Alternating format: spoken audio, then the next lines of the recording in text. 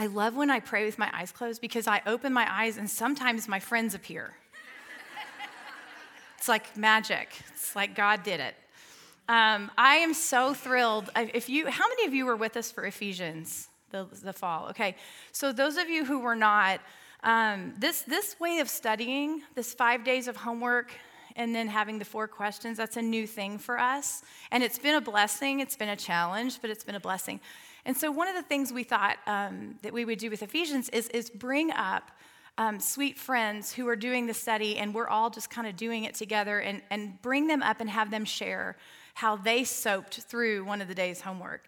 And the cool thing about it is, what you've noticed, I'm sure in your groups, is that everybody has these different perspectives. And God brings to light different things for each of us when we read the exact same text. And so with that spirit of sharing, we're doing the same thing today. And our sweet friend Kay Heaton has offered to share with us what she soaked out of one of her lessons this week. And so I'm excited to introduce her to you. I'm glad she's here. So she was here last night too, and y'all are going to just love what she has to say. So before I get started with you, this week we talked about these women in our lives, right, that feed into us and that are impactful in the way they live out their walk with Jesus. And for me, and she'll just sit here and just shake her head probably, but Kay's one of those people for me. She's shaking her head. Yeah, I told y'all. It's like I know things. But this is what's so beautiful about that, right? It's those women that God puts in your life that they don't even realize that they're feeding into you, right? And so we're going to talk about that today, but I just want you to know that you're about to get fed into as well from my sweet friend who is so wise. So, Kay, I'm glad you're here. Well, I'm thrilled to be here. Say that one more time. I'm thrilled to be here. She's still thrilled to be here. I really am. Now that the mic's on, more thrilled. They're all my sisters. I know. Isn't it so fun? Isn't this a good view? Let's just sit here. Look at them. They think we can't see them, but we can see them. Yeah, they are beautiful. Well, share with us which homework day that you're going to choose to give us your SOAP questions for. Well, I didn't choose the easy one. I chose the first one, day 1. Mm-hmm. Day 1. I was the same way. Like day 1, I'm like, I'm going to move right past that one because the command ones are a lot easier to understand. Day 1, I love that you're going to share about that. So what was your title? My title is Black and White. Black and White, okay. Mm-hmm. And the scripture, you want to share a little bit about why you chose what part of scripture, what really stood out to you?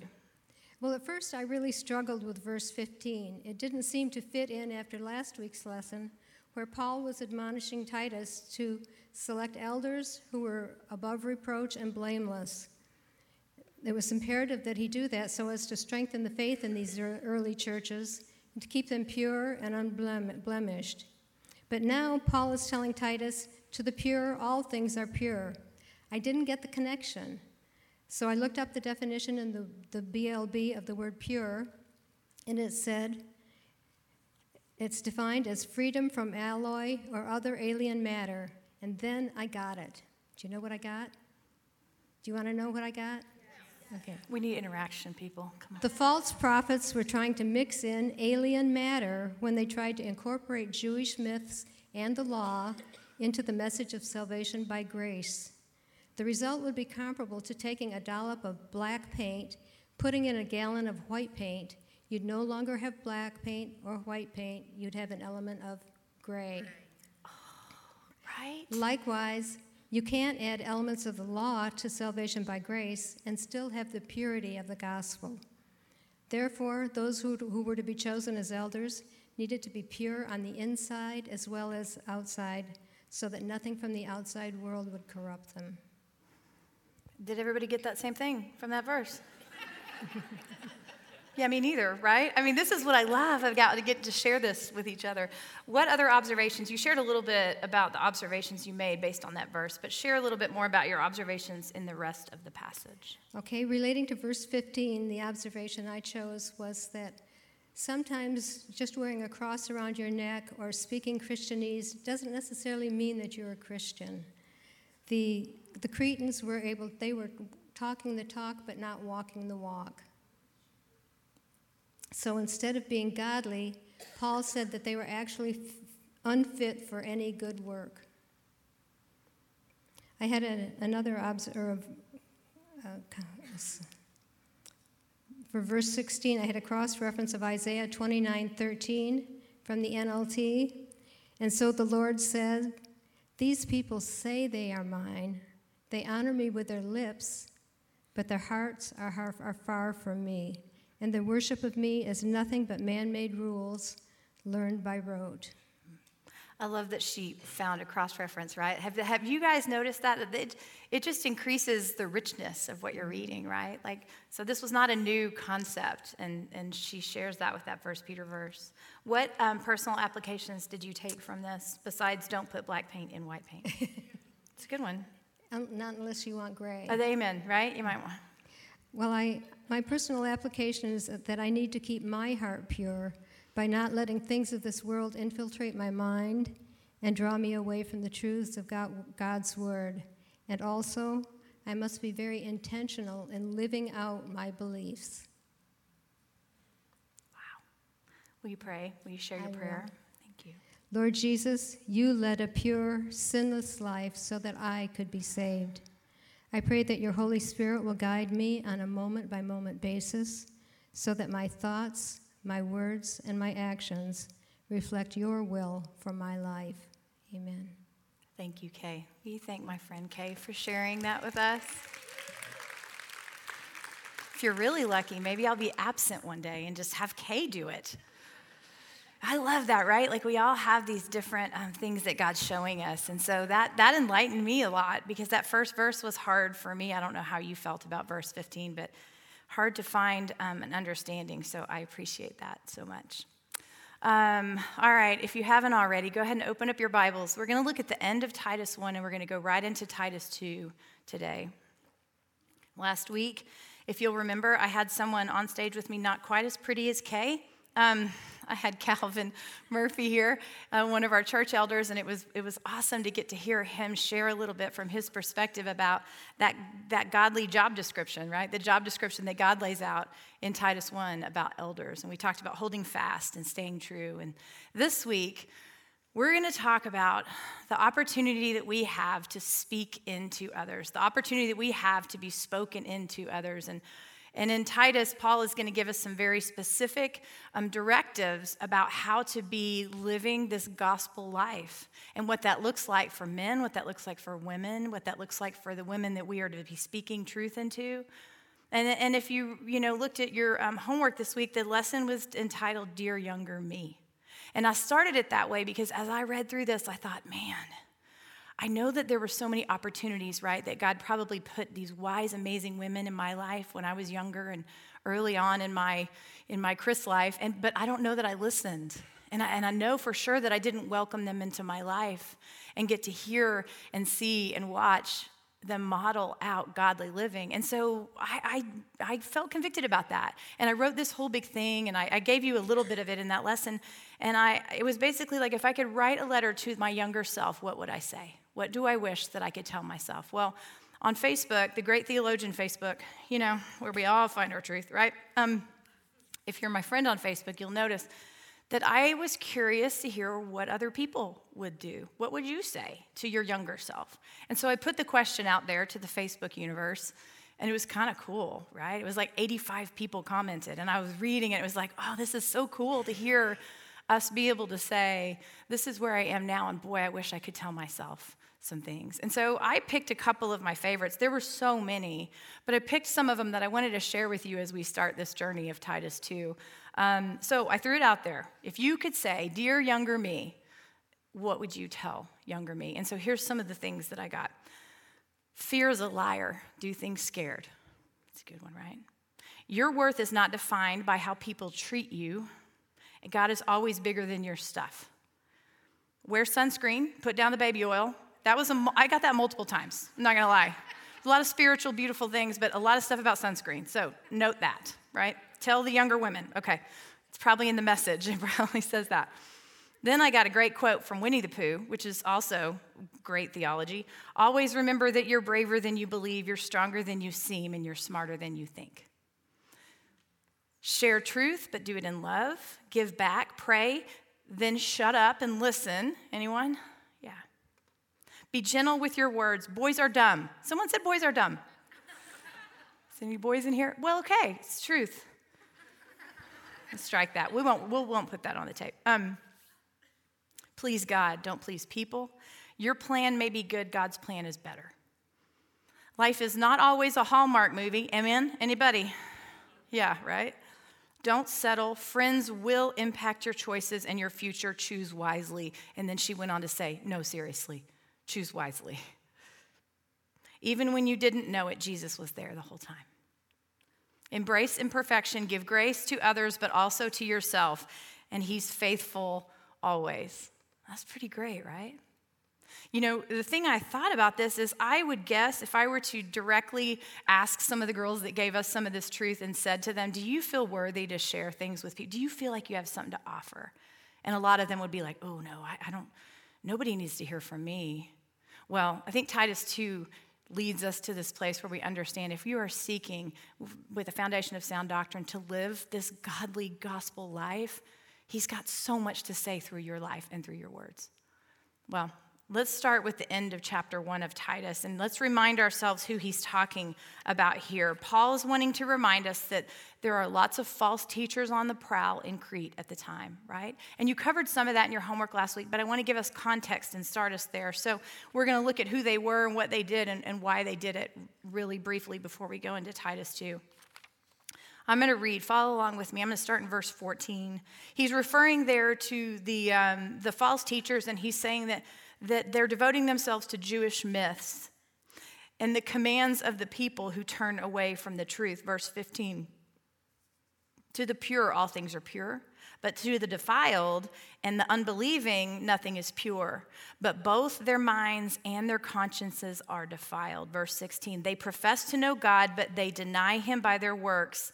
And these are some big words Paul uses to describe these people here. They are detestable, they are disobedient, and they are unfit for any good work. Detestable, disobedient, unfit for any good work. You know me, I like acronyms. So the whole rest of the time I'd write DDU next to that because I thought, man, what if that was how people described you? Detestable, disobedient, unfit. Who were these people he's talking about? It's important that we lay it out before we move into this Titus 2 to see what we're combating at the time. Who they were vain talkers, they were deceptive people, and I found this quote I thought perfectly describes. They were peddling error.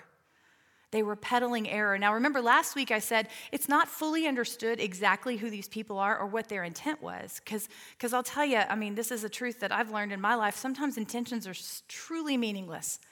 You know, they may have been intending to do the right thing, but by mixing Jesus and the truth of Jesus and who he is and that he came and died for your sins and that is it, that's the simple gospel, with, like what Kay said, mixing it with these Jewish regulations and laws and myths and things, they're adding something to Jesus that doesn't need to be added. So they're peddling error. The second thing, what they did, they taught legalism, and they used these, what was referred to as Jewish fables and myths. Probably what that means is that's just wrong interpretations.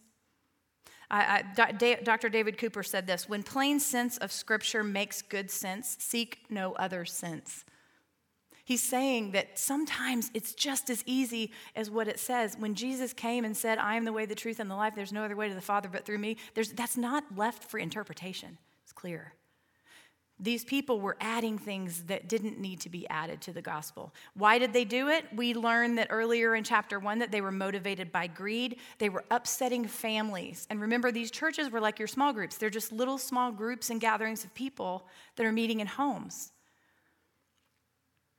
One of the things I thought was very interesting was when you're asking questions about what's true and what's not true and what's solid doctrine and who are false teachers, you could always go back to, is the true purpose to grow others to Jesus first? And for these leaders, Paul's saying it wasn't. That the first purpose wasn't to bring people to Jesus. It was maybe to get them to follow rules or maybe to get them to buy into something else. Well, if you have a little time, go to Luke 11, 38 through 41. And along with the verse that Kay pointed out, it brings us back to Jesus' own words when he dealt with some Pharisees who were like trying to trap him in the fact that he was talking about all these traditions and things that were going on. And basically what Jesus said there, which is what this reference is in verse 15 that Paul uses, is he was saying that there is no thing or no task or no tradition or no rule that you can follow or obey that will make you clean. The only thing that will make you pure and clean before the Lord is salvation through Jesus Christ. And that's where that comes from. So the DDUs, that's who they were. And so that's who these churches are now combating and having to quiet and correct. And so then Paul takes us on a journey through what gospel living looks like, And it starts in chapter 2. I'm going to read the first verse. We're going to pause for a minute and talk, and then we're going to move on. Titus 2, verse 1 goes like this. But as for you, who's he talking to? Who's the you? Titus. So he's directly saying, as for you, homeboy, Titus, this is you. I'm talking to you.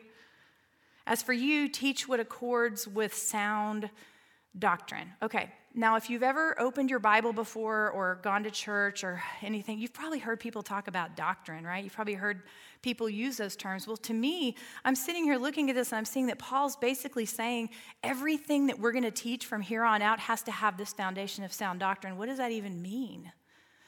What does that mean in the context of these people that are going to be learning sound doctrine that will look real different from the way they've lived their lives, right?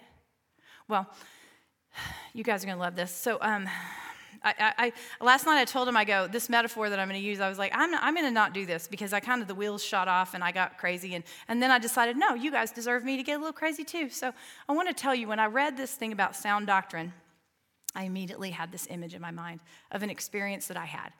And I'll tell you, we're going to put a picture up in a minute, but don't yet. Stay tuned. Okay. Stay with me here.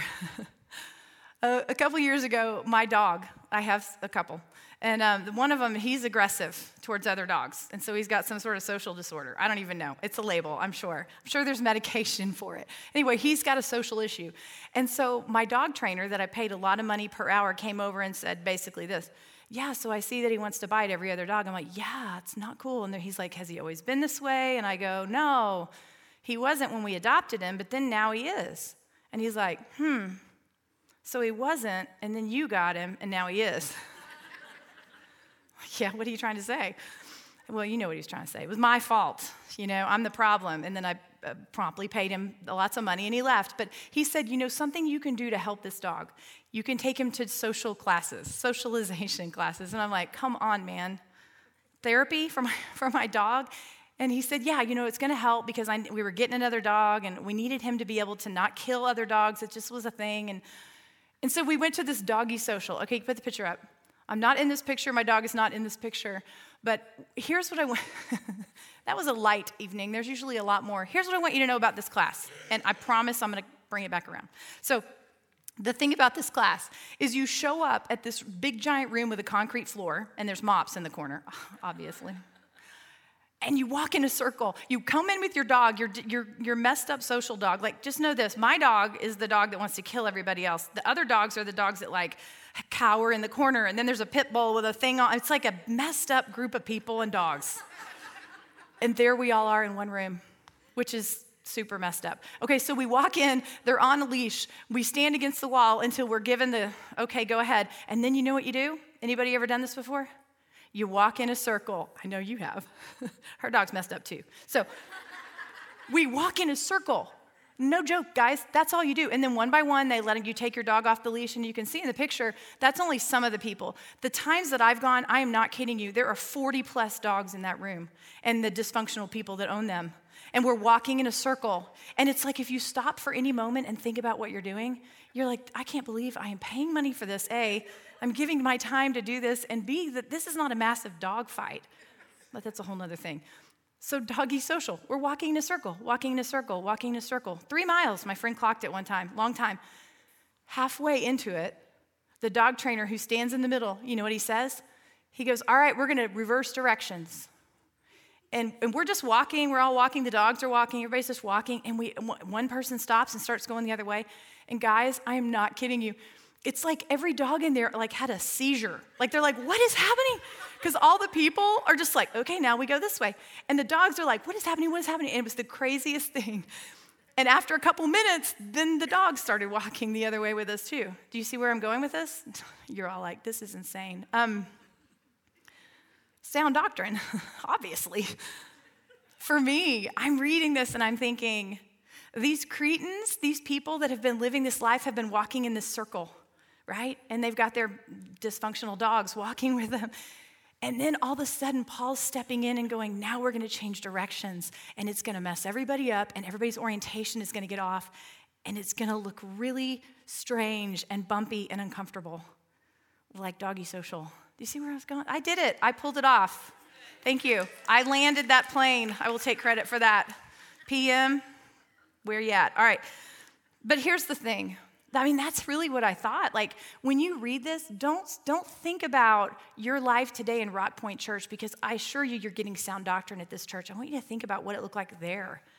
What it looked like for them. They're walking in the circle, and all of a sudden, somebody's going to turn around and go the other way, and it's going to be difficult. Sound doctrine, the word doctrine means teaching or instruction. Sound means free from error or uncorrupt.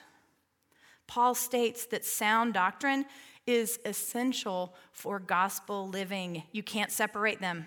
You can't say, I follow Jesus, and not rely on sound doctrine to teach you how to follow Jesus, who Jesus was, who God is, and in turn, who you are. According to one definition I found, doctrine is the teaching from God about God that directs us to the glory of God. From God, about God, that points us to God. And so gospel living, what does that even look like? You know what that is in the Kris definition? It's that I am trying to live a life that's pleasing to God, and in the midst of it, I'm trying to point to God by the way I live my life and the pattern I leave and the legacy I share. I want to please him, but I want to point to him. Sound doctrine. How do you know when you're following sound doctrine, or how do you know when you're not? Because that's the question I ask. I don't know if you care or ask that question, but I'm reading this and I'm like, okay, Paul, you say sound doctrine a whole bunch of times. What does that even look like? How do I even know? I don't even know what to do with that. And so I found 3 different things that I thought might help. This is not an exhaustive list, but a couple of things that helped me. The first is this question. Is it glorifying to God and boasting of the cross? Is it glorifying to God and boasting of the cross? If you hear a message, and I've told you before how I heard this great teacher one time talk, and as she's speaking and talking and everything, it kind of turned a corner, and I still don't believe that it was an intended misstep on her part. I think it just was the Holy Spirit telling me, ask questions, don't believe that until you know that that's true. Is that fair? You know Jesus as your personal Lord and Savior, then you have the Holy Spirit indwelling within you, and guess what? He does stuff. Amen? There are times when I will be sitting and listening and talking, and something comes out of my mouth, or even better, I'm quiet, which is shocking, and I sit there and I'm like, that can only be you, God. That's only you. And so when you think about that, is it glorifying or boasting of the cross? You know, Paul, in another letter he wrote to the Galatians, Paul says this, for even those who are circumcised do not themselves keep the law, but they desire to have you, talking about Gentiles, circumcised, that they may boast in your flesh. Meaning they just want you to go do some things and check some boxes so then it looks better, okay?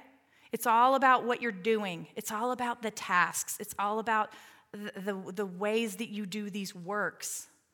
Well, Paul says this in verse 14 of Galatians 6, but far be it from me to boast except in the cross of our Lord Jesus Christ, by which the world has been crucified to me and I to the world. The only thing Paul says, guys, Paul wrote most of the New Testament, has so much to teach us about who Jesus is, and you know what he boasts in? The only thing is the cross. I boast in only Jesus Christ. Is the person that you're listening to boasting in Jesus Christ? Or themselves? Or a cause, or someone, or someplace? I just ask the question. The second question I would ask if you're trying to determine if something is sound doctrine, I would say, is it in harmony with the rest of Scripture? Now that seems really like, okay, yeah, duh, whatever. Well, there are some things, and I want to caution you and go back to the Holy Spirit deal, because there are some things in Scripture, right, that we read, and you read, and then I read, and we interpret it slightly differently, right? There's something, and you're finding that in your groups, right? And that's okay. That's okay. There are some things that we're all going to see differently, but you need to understand this. The word harmony means things are going to fold together and work together. And so in 2 Timothy, Paul says in his letter to Timothy when he's in Ephesus, he says, all scripture is breathed out by God and profitable for teaching and reproof and for correction and for training in righteousness. So even if sometimes there's some fuzzy areas, there's some gray areas, you need to know that there is truth in God's word, and it will not conflict itself when it comes to the basic tenets of our belief, okay? If something this person is saying has something conflicting with what you understand is truth, question it. And even, I'd go even one further than that. I would pray, and I have prayed this, and some of you would probably nod your heads. I've prayed this before. Lord, I don't understand this, but it seems weird, and it seems like it doesn't go with this. Am I right or wrong? Is this me? You know, and I'm telling you, the Holy Spirit will convict you about things and bring things to light that will shock you. Is it in harmony with the rest of Scripture? And the last question I would ask is, does it come from those who know Jesus and live like it? Is it coming from people who know Jesus as their salvation, their only salvation, but do they also live like it? Because remember, we've talked about that. Like, you can have a transformative moment where you come to know Jesus and you get a saving grace that comes over your life and you're saved, but you're not living out that salvation. Ask yourself that question. 1 John 3:23, and this is his commandment, that we believe in the name of his son Jesus and we love one another just as he commanded us. Ask yourself, is this person believing in Jesus and also living like they do? Well, gospel living, why do we want to have gospel living? Because we want to please God and we want to point to God by providing a pattern and a legacy for others to follow. And so it makes sense that he starts that with Titus. Sound doctrine is the key, because then he's going to go into explaining how gospel living is rooted in sound doctrine. And so in verse 2, we're going to hear him start to talk about older men. So verse 2, follow along with, first, before we do that, raise your hand if you're an old man. No? Okay. Raise your hand if you're an old lady. Okay, there we go. Raise your hand if you're gonna be an old lady. I think I got everybody. Did I get everybody? Okay. The point I want you to know here is when he is speaking directly to older men, that doesn't mean checkout time. You know why? Because there's a word that comes in the third verse, and it starts like this, likewise. And you know what likewise means? It means, hey, girlfriend, you need to listen to what I just said because you got to do all that stuff and this stuff. Likewise.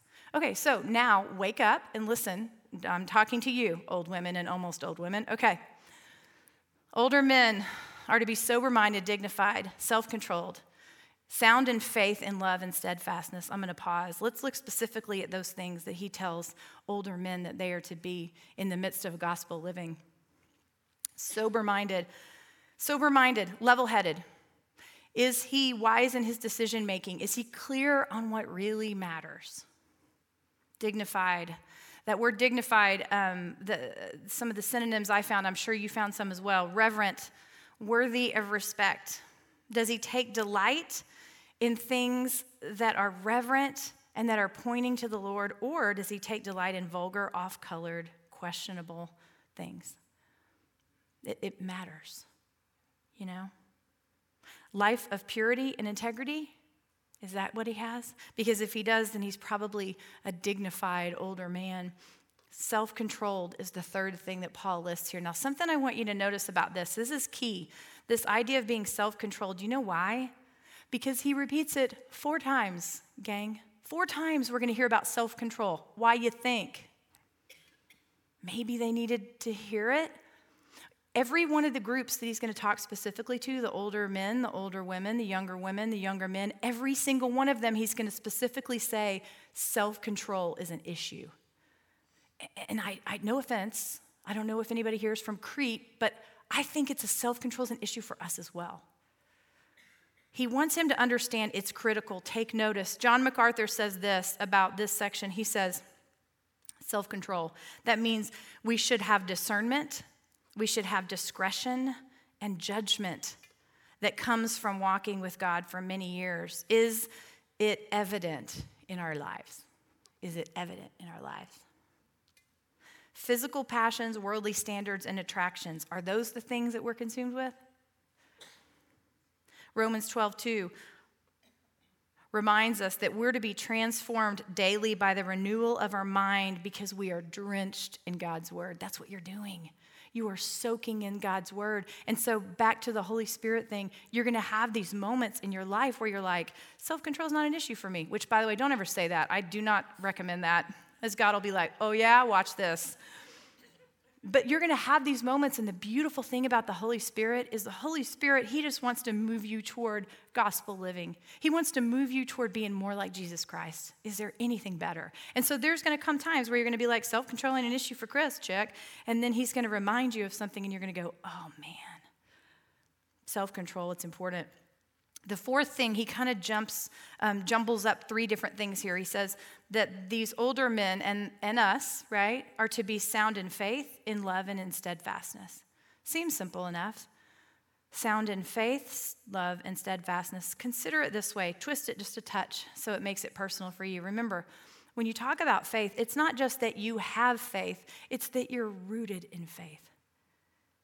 That's your root. That's your root system that holds you up. Are you rooted in faith? Do you know what you believe? But not just that, I'm going to take you a step further. Do you know why you believe it? Do you know what you believe and why you believe it? How do you do that? How do you root yourself in faith? I ask that. It's like all these questions, just a little timeout. All the times I say little questions in here, I want you to know because that's what I wrestle with.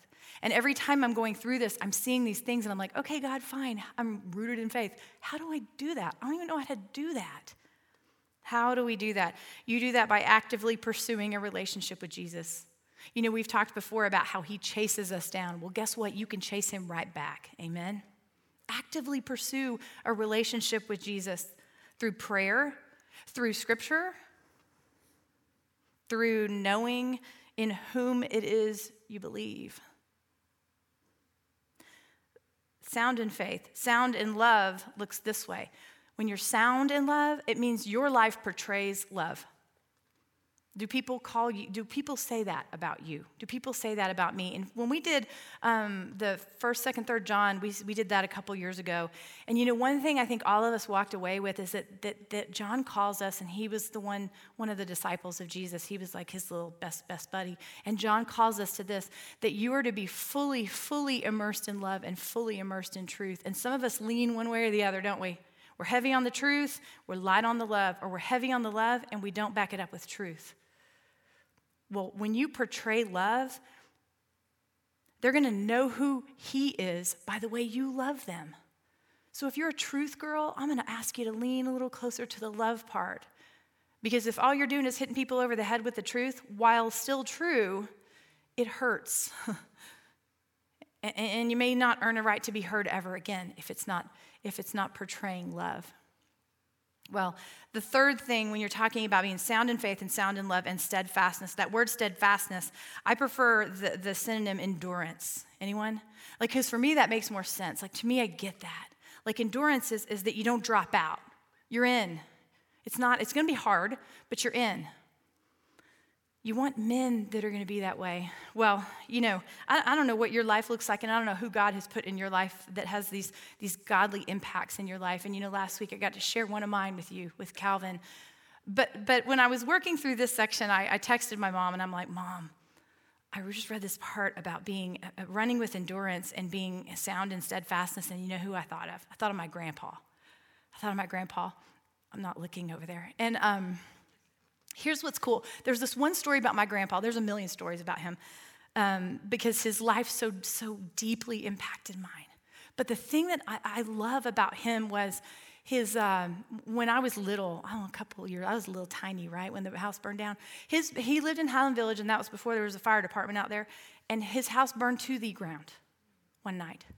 Burned to the ground. Everything they owned, gone. And this is what's crazy about this story about my grandpa. The house burns to the ground. There's no fire department they can put out. There's just ash now, just heaping ash, and there's smoke coming up and everything. And my mom and my dad and my family, they're all there, and we're all looking, and I'm a baby, but they're all looking and trying to figure out what do we do next. And you know what my grandpa did? He went and picked up a shovel, and he started digging up the ash. And he said to them, everybody's got to pick up a shovel. We got to rebuild. There was no time for complaining, and there was no time for poor me, and there was no time for quitting. You see, because one of the things he would also tell you is 3 years ago, his 12-year-old son was killed just down the road. And so he's lived this life, and he's like, I've been through worse, and we're going to be okay. And so he picked up his shovel, and he just dug. That's what it looks like to be sound in steadfastness, to live a life of endurance. It's not easy. The only way to develop endurance and steadfastness is through adversity and through testing and hardship and disappointment and pain and struggle. It's hard. Life is hard. And if anybody tells you it's not hard, they're telling you a lie. And if anybody tells you, drink the Jesus juice with me, man, and everything's going to be okay, they're telling you a lie. Because you know the difference is, when you have Jesus, you can endure all those things. It's different. Never trust a man without a limp. It's true.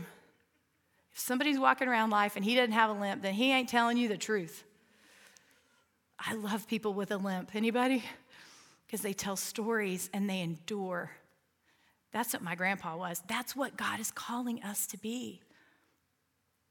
Rooted in faith, portraying love, running with endurance. Well, then Paul goes on to specifically call out us older women. I wish he would have said that differently. I don't know. More experienced, awesomer, something like that. I don't know. I don't know if you fit there, but you will, I'll promise. Verse 3, he goes on to say, older women likewise are to be reverent in behavior, not slanderers or slaves to too much wine.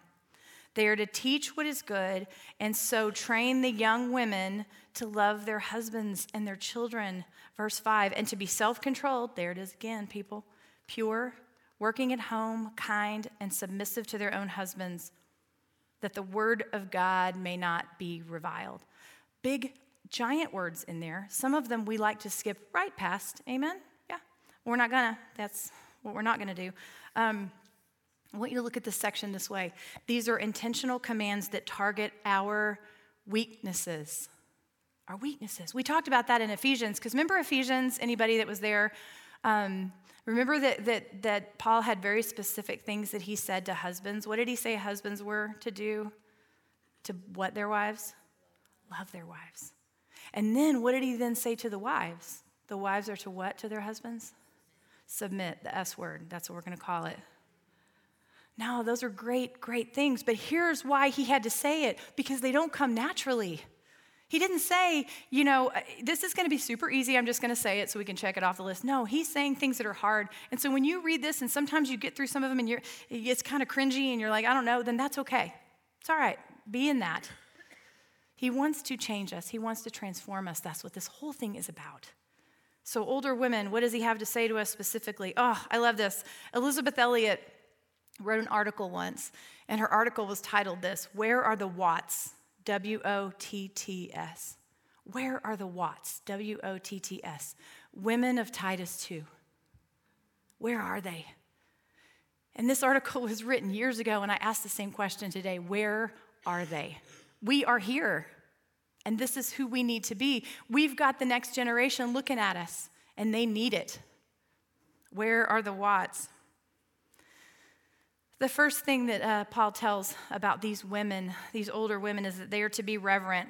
Reverence. The word reverence, I think of it this way. It's just basically that you're being a reflection of God. You're a reflection of the character of God. Okay? Not slanderers. Anybody, I'm sure you read that and we're all like, I don't slander anybody. I don't know what the problem is. Well, I'm going to challenge you on this and say that you're lying in church, because we are all slanderers. There's this word, I think it starts with a G. Anybody know what that is? You're women. I know you know. Gossip. It's deadly. Do you see that the second thing he says, we're to be reverent, we're to reflect the character of God, and the second thing we're to do is to not just have vile things coming out of our mouths about other people. Wow. I mean, it's not an accident. The order didn't get changed in the translations. There's a reason that those two are 1 and 2. That word, the original Greek for that word slanderers, is diablos, and that means devil. How about that? That's our English translation for devil. And you know what? When you speak of the enemy in the New Testament, whenever it's spoken of the enemy of Satan, that same word is used 34 times in the New Testament. Do you pray first and speak and listen last? Do you ask this question whenever you start to talk, whenever you start to say something? Do you ask, is this mine? Because I want to challenge you, and you challenge me, and let's hold each other accountable. If it's not yours, then it's not yours to share. And I think we need to teach the next generation that, because we're bad at this. Not slanderers. He then goes on to say that they're not slaves to too much wine. Now, I know that we see that and we're like, yeah, duh, we're not, okay. But here's the thing, that's repeated a bunch of times. Have you noticed that? Like there's a whole bunch of times that he's talking about not being a slave to wine. And here's why. Because Crete is a heavy drinking environment. That was actually considered a virtue, okay? And so in this world that they're talking about right now, drinking to numb, drinking to escape, drinking to hide, drinking to provide false confidence. Anyone ever heard any of that? It's rampant in this place. So the fact that he has to list that out as one of the items is a little alarming. Well, it goes back to self-control. It's the whole thing. The original term means don't become enslaved, dominated, or controlled. You see, that's the real problem is that all of those things were happening. It wasn't just wine. It was all those things.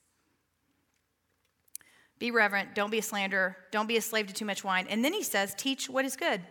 Teach what is good. He's telling these older women. Now this is what's interesting about this word here. The word teach here is not like me standing up here with a podium and a microphone and telling you stuff. You know what the word means? Is this so cool? It's like my favorite thing. It means that it's this unique Greek word that means mentoring. It means being a role model. It means actually getting down into life with someone and discipling them or living life with them. It means being an example. You see, first, before you can teach, you have to live that life to be able to teach it. I love this. In our church, and even if you're not a member of Rock Point Church, we have this incredible ministry called Flourish. And it is a discipleship ministry, and it's born out of this idea that it's less about me telling you something. It's more about let's sit down together and let's talk and do life together. Older women, younger women, experienced, not as experienced. And it's beautiful. One of my best friends is involved in the ministry, and she tells me, I asked her one time, I go, tell me a little bit about how it looks. Like, what does that look like? And I'm thinking it's this wise woman sits her down and tells her stuff, and she said, you know what my favorite thing that we've ever done? And I'm like, what? And she goes, I came over to her house, and I sat around the island in her kitchen, and she, like, made biscuits. And I'm like, obviously, were they good? She's like, I don't even know. I didn't even have any. I'm like, what? But the beautiful thing was, she said in the course of that time, they just talked. And she watched this woman share with her about why she does this and why she does that and the way she does this and what she's learned in the process. And my friend said, I left there more filled up than I had in years. It's like somebody cared enough to do life with me, not just tell me how to do life. And that's what this word is. So when you see this Titus 2 woman, we're not just supposed to go write a bunch of blogs or post a bunch of junk on Facebook. We're supposed to go find these younger me's and get into life with them and say, I've learned some stuff the hard way. I've learned some stuff that I feel like I wish I knew. Let me share that with you. All under the guise of sound doctrine. That's what this word is. If you want to know more about our ministry, the Flourish Ministry, Susan Murphy is in the back, and she will tell you anything you want to know about it. So find her afterward, would you? Teach what is good. Finally, he goes into this whole section on training young women and where some of the big bumpy words come in, and I'm going to move fast through this, but I hope you hear me. It's important for us to understand. There's specifics. Now, remember, going back to our context of what we're talking about, Crete, the culture there was messy, okay? Christian homes and the way that he's laying out how a Christian home should look was rare. So when these older women are talking and teaching these younger women, these women are going back home, and I bet people are like, what is happening? They have changed directions. They are in the doggy social class, and something is happening, and nobody knows what's going on. That's what they're up against. So the specifics that he shares are there for a reason. Because these women are hungry for truth, because they've lived and walked a circle like this for so long, and it's time to turn around and go the other way. So, training young women, there's a couple of things that he gives specific information about. Number one, to love their husbands. Now, I want to pause and say this. If you are single, if you are widowed, if you are divorced, if you are childless, you know people who are these people, right? So don't just decide, well, I don't have a husband. I don't have a kid. I'm not listening to this, because I would advise you, I would pray that you understand that we are all in different seasons and different parts of our life, and we have different impact. Amen? I have some of the greatest people that have fed into me, some of the greatest people that have fed into my daughter, don't have children, don't have husbands, and love the Lord with everything they have. So when you hear these specifics, I want you to remember these are seasons in these people's lives, and obviously they're listed out because it's necessary, okay? Okay, unpause. The first thing that we see about these younger women is that they're to love their husbands. It's the only place that Paul encourages women to love their husbands. Like I mentioned in Ephesians, he goes into this whole thing about submission, which we'll get to in a minute. But I find it interesting that when he's talking to women about the very first relationship that he's encouraging gospel living, it's with a husband. The very first thing he says is we got to teach them how to love their husbands. That tells me that there's a deficit there. That tells me that it's hard to love their husbands right now. Well, the second thing he says is to love your children. And I would challenge you, I mean, some of you, if you are a mom or if you know a mom, you're probably like, well, yeah, duh, that's not hard. Let's move on past that. I want to challenge you on something, and me. This is more than affection. This is cultivating godly character. When he talks about loving children, remember the homes that he's speaking into. He has got these older women speaking into the lives of these younger women who are bringing up the next generation of the Cretan church. And they need to understand godly character. They need to understand a saving faith in Jesus Christ. You know, one of the best things, and I've said this before, one of the greatest gifts that I've ever been given in my life is the fact that as I was growing up, I always would see my mom having a quiet time every morning on the wicker chair in the garden room, every day, even when I didn't know what it was. I can still see it. I know exactly what her Bible looked like. I know how she sat. I saw the bathrobe. I know all the things, because I may not have understood what was happening, but I got to see the commitment and the love to Jesus because of my mom. Who's watching you? She loved me, there's no question, but that was the best way she ever loved me. Best thing she ever did in my whole life was to model this relationship of godly living. Are you doing that? Are you putting other things higher on the list of how to love your children? Love them by showing them that you love Jesus. It's the best thing you can do. The third, he goes on to say again, that they're to be self-controlled. Remember, every one of these people groups is struggling with this. The best way to learn it is to observe it. If he has women that are baking biscuits and a younger woman is sitting at the table and this woman baking biscuits gets to say, let me tell you about some things that I have done and I regret. Let me tell you about some things that I wish I had a better control on. That younger woman sitting there is going to take note, right? Because this woman has lived it. She's not just telling it. She's lived it. Be pure. Be pure of mind and heart. That means be true to your husband. Working at home, sometimes people get all weird and cringy and gristly about this part. I want you to see what it does not say. Remember, we're going to look at what it does say. What does it say? It says that she's talking about setting and guiding and directing the home. It does not prohibit work outside of the home. It does not say that the home is a prison for the woman, and it does not say that it's a punishment. It's a privilege. And it's a gift. I've said it often. One of the older women in my life set me down when my babies were little, and she said to me, your greatest mission field is your home, and don't forget it. And I haven't, and I won't. She says, the older woman is to then teach the younger woman to be kind. Is that how other people describe you? You know, I've got a teenage daughter. Everybody say a little silent prayer real quick. Okay. We're good? No, she's fantastic. But you know what? There's sometimes that she comes to me with relationship issues and friendship issues. She's a teenage daughter. Did I mention that? It's rough out there, man. It's tough. And you know what? She'll come to me, and I feel like I'm supposed to tell her something really smart and wise, and I got nothing. And you know all I have sometimes is just be kind. Just be kind. Because you're not always going to do the right thing, and you're not always going to do it with the right people. And sometimes things are going to get messy and ugly, and you're going to have to ask for forgiveness. But you know what? Just be kind. Just try your very best to be kind. And I thought, man, I don't know. It seems simple, but it's something we need to hear, right? Well, Paul thinks so. We need to tell these younger women they need to be kind. And the last is the S word. Oh, look, we're out of time. All right, no. We're going to move through this quickly. Be submissive. we in the modern culture, and I'm suspecting in the Cretan culture, did not appreciate that word. Because see, here's what's happened. The world tells you lies about what that word means. And I think that we owe it to our Lord to say, okay, what do you say that it means? And when he says the word submission, it's not a negative word, and it's not about control, and it's not about commands, but rather it's about choice. I used this example when I was teaching Ephesians, and I will tell you this, like I did a whole longer thing about submission. If you want to go back and listen to, I think it was lesson 9 of Ephesians, and I felt like we really dug into it, and I don't have time to do that today, but this word submission, when God was trying to teach me what this means, I went on a camping trip with my husband, which taught me a lot of things about marriage. Anyway, one of the things I learned was that submission is less about one job mattering more than the other job. It's about roles and responsibilities in a partnership that have equal value but different roles. Equal value, different roles. What does it mean to be submissive? Do you have that picture of Brent when we're hiking? Oh, there's my feet. That's good too. Show the other one first, Dawn.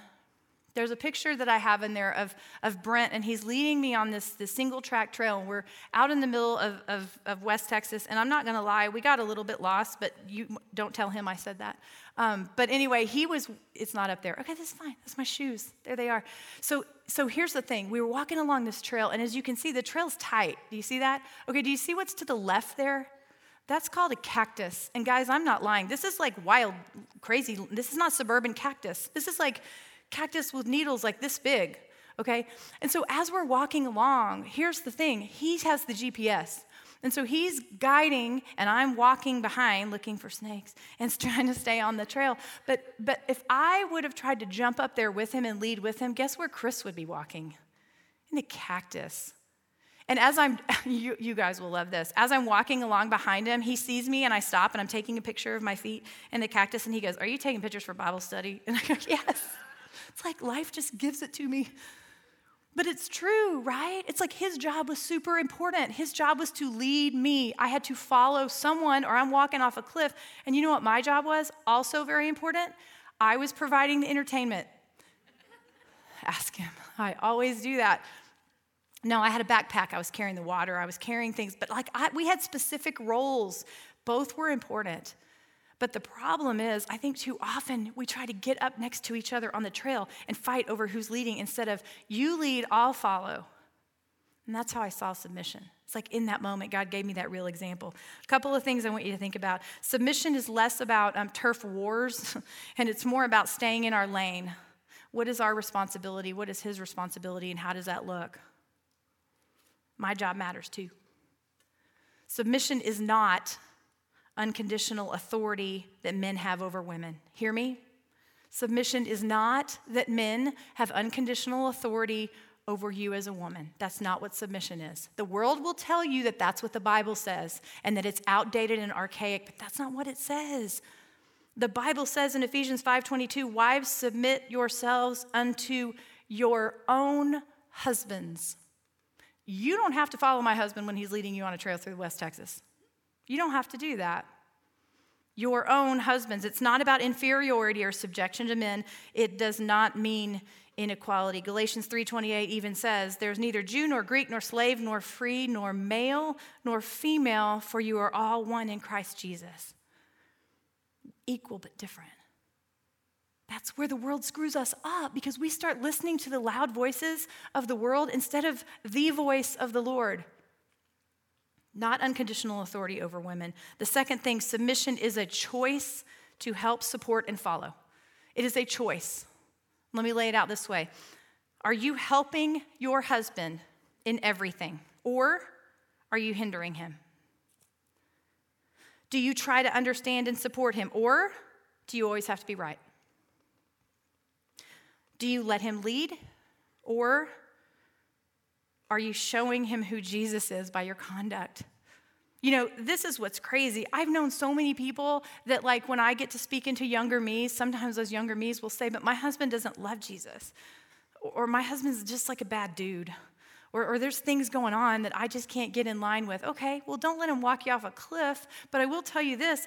It doesn't say in the Bible that we're to be submissive and loving toward husbands that check a box. Because I would challenge you with this. God bless you. I love you so much. Are you always lovable? I'm not always lovable. Well, the Bible says this, 1 Peter 3:1, wives, be subject to your own husbands, so that even if some do not obey the word, do you hear that? If some husbands do not obey the word, this is what gets me, that they may be won without a word by the conduct of their wives. Live a life that wins him to Christ. Live a life that wins others to Christ by how you choose to submit to your husband. Quit listening to the world and what the world tells you, because it's lies. The Bible does not mean that wives should worship their husbands. And this is the last thing I'm going to say, and then I'll close. That as to the Lord, in Ephesians, where it says that wives are to submit to their husbands as to the Lord, doesn't mean that you're to submit to your husband in the same way that you submit to the Lord, but rather your submission to your husband is your service to the Lord. Isn't that something? That's serving the Lord by serving and loving and helping. It's like a concept. Well, as always, I'm running over on time, but I did want to share one last little bit from my inquiry on Facebook for people to share what you would tell younger me. And I wanted you to hear this today because I don't know who you are. I don't know if you fit in the older women category, but I promise you this, there are women that are older than you. How about that? More experienced than you, that have lived more life than you, that have things to teach you. Or are you the younger woman who is desperately seeking somebody to sit at the table and make biscuits with her? I don't know who you are. But I do know that there are people in this room that need to hear this and that need to share this. And so will you hear a couple of my very, very favorite things that people shared that they wanted their younger me to know? Dear younger me, you are enough. You are worth love. You are admirable no matter what anybody tells you. You're important. You're forgiven. You're his masterpiece. And you're worth dying for. Who are the younger me's that need to hear that today? And if it's you, I want you to own it and soak it in and love him for who he is, because he wants you to hear it. Pray with me. Father, show us how to be women of Titus 2. It's hard, and that's why you lay it out like this, because it is hard. If it was natural, you wouldn't even have to say it. And so, God, instead of us fighting back and trying to listen to what the world says, we wouldn't hear what you say. Will you show us those places in our lives that we are falling short? And that's a painful prayer to pray. But God, there are so many of us in this room, and there are places where we know we are falling short. And Lord, we ask for forgiveness for that. God, we love you so much, and we love you that you do give us these lists, even when they're hard and have words like submission, because you only give us that because you want what's best for us, not just what's good. Thank you. Lord, we thank you for this time. In Jesus' name, amen.